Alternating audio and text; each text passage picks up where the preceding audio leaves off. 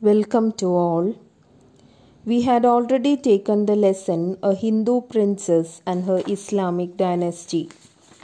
Now, let us look at the author and the question answers. So, about the author and story. Kottarathil Shankunni was born in Kottayam. He was an illustrious writer, a very famous, well-known writer, who lived at the time of the evolution of Malayalam language and new forms of literature. His contributions include both writings in poetry and prose. He is mostly remembered for his compilation. Compilation means he brought together of the legendary stories, historic, very traditional kind of stories of Kerala in 8 volumes titled as Aidihya-mala, Garland of Legends. The legends were collected and published by Shankunni in the Malayalam literary magazine of the 19th century, the Bhasha Poshini, of which he was a founder. A legend is a genre of folklore telling the stories of human action and belief. Unlike folk tales, which are structured, legends are nebulous and closer to history than myth. So, unlike folk tales, which are structured, legends are nebulous and closer to history. So, legends are more close to history than myth. So, a legend mostly has a historical figure or place within. This story about the Hindu princess is the opening piece of a translated collection of Aidihya-mala as Lore and Legends of Kerala, selections from Kottarathil Shankunni's Aidihya-mala by T.C. Narayanan. The story is that the Arakkal dynasty, this you can write for the essay. The story is that the Arakkal dynasty descended from a Hindu princess who converted to Islam. The story tells how the Arakkal dynasty happened to evolve from the Chirakkal through a young princess. A portion of the Arakkal Kettu presently houses a museum. So now the question answers. The original teller of the story begins it by taking a position. What is it? So how does the story begin? The teller of the story, he begins the story by taking a position. And what is that position? So the answer is, the writer starts by saying that he is narrating a story of a Hindu princess.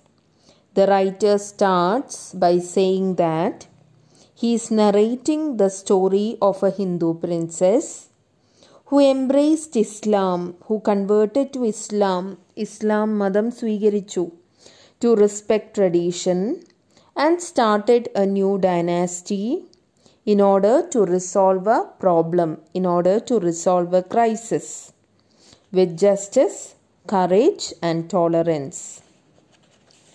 That is the first answer.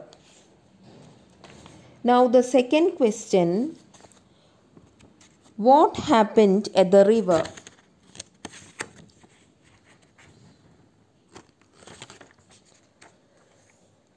So what happened at the river? One day, 2 unwed princes went down to the river. It is there on page 109.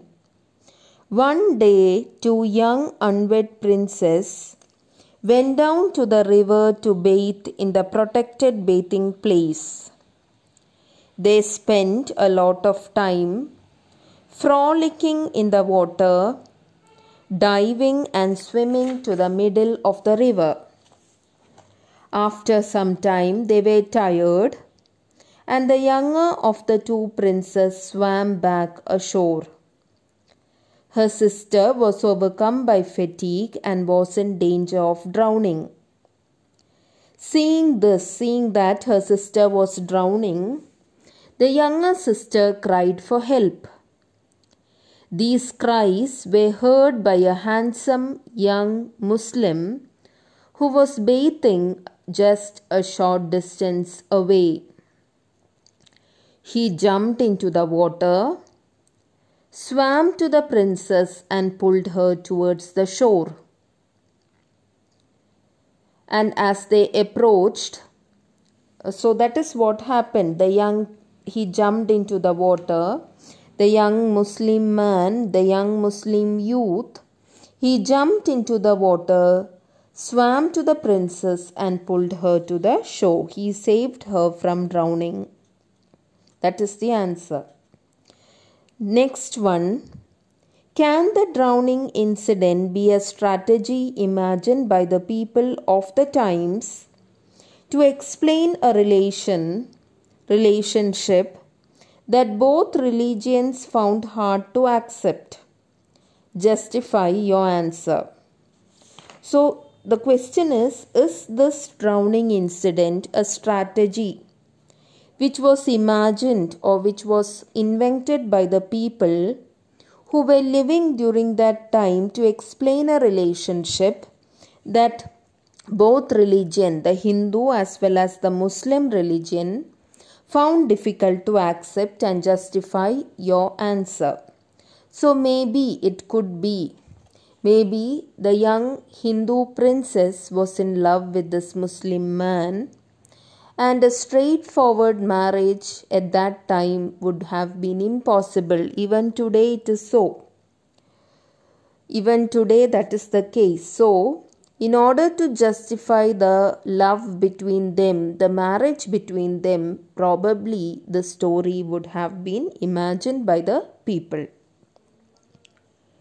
What was the argument of the saved princess? So the older princess, it's on page 110. The older princess refused to enter the palace and moved into an outhouse in the palace yard. The elders in the family did their best to persuade her to come back into the palace, but she refused. She said that in rescuing her, the Muslim youth had held her hand and then given her a cloth, which are two acts that constituted the greater part of a marriage ritual. So that is the answer. So, as such a marriage between a princess and a Muslim was not permissible, it was not allowed. The princess argued she was an outcast and could not enter the palace. What did the ruler do to retrieve his niece? Retrieve means bring back.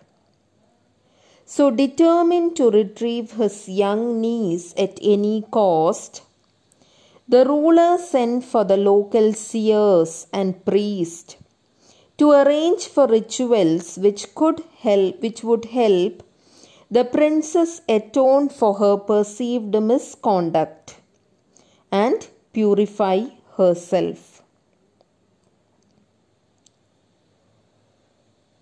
So he tried to bring her back at any cost by asking the local seers, the saint and the priest, to arrange for certain purification rituals, to arrange for ritual which would help the princess atone her perceived misconduct and purify herself. What were the two rituals that constituted Hindu marriage?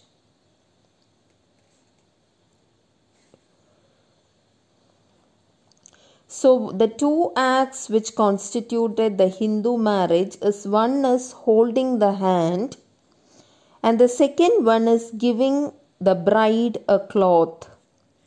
First is holding the hand. The couple hold hands and then giving the bride a piece of cloth.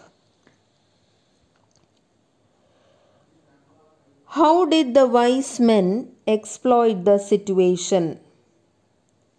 The wise men saw in this invitation, you should write, the wise men saw in the ruler's or the king's invitation an opportunity to collect wealth and prescribed lengthy and expensive rituals followed by a lavish feast for all. That is the answer. Is it reasonable to attribute the holding of the hand and giving of the cloth in a particular situation to that of doing it in marriage? So is it reasonable to attribute the holding of the hand and giving of the cloth in a particular situation to that of doing it in marriage? It's not reasonable actually. ന്യായീകരിക്കാൻ പറ്റുമോ എന്നാണ് പറ്റില്ല. It is not reasonable to attribute the holding of a hand. It's a very personal kind of a question. You can have your own opinion. So I think that it is not reasonable to attribute the holding of the hand and giving of the cloth in a particular situation. Here the situation is that the princess was drowning and the young man held her hand just to save her. So you can't equate it. You cannot equate this situation with that of doing in marriage. The ritual of holding the hand in marriage. What can you infer about the rigidity of religion in those days? So from this story, it is clear that religion was very rigid, because it is mentioned that if a woman married outside her caste, or if a woman married outside her religion, she would be considered as an outcast and she would be thrown out of her home. So that was not permitted. Inter-religious or inter-caste marriages at that time were prohibited, and religion was very rigid. Religion actually was passed on from the parent to the child. You can't change the religion as you wish. So religion was rigid and you had to accept your ancestral religion, and there was no question of changing it as you wish. And if a woman married outside the caste or the religion, she would be considered as an outcast. Do stories like this serve the purpose of controlling women? Here the story is very liberal one. In this, the Hindu princess finds her own freedom. So this story is actually a very liberating one, in which the Hindu princess has her own choice. She acts on her own choice. She converts into Islam. She marries the Muslim youth and lives with him. The ruler even gives her a part of his wealth so that she can live the life of a princess.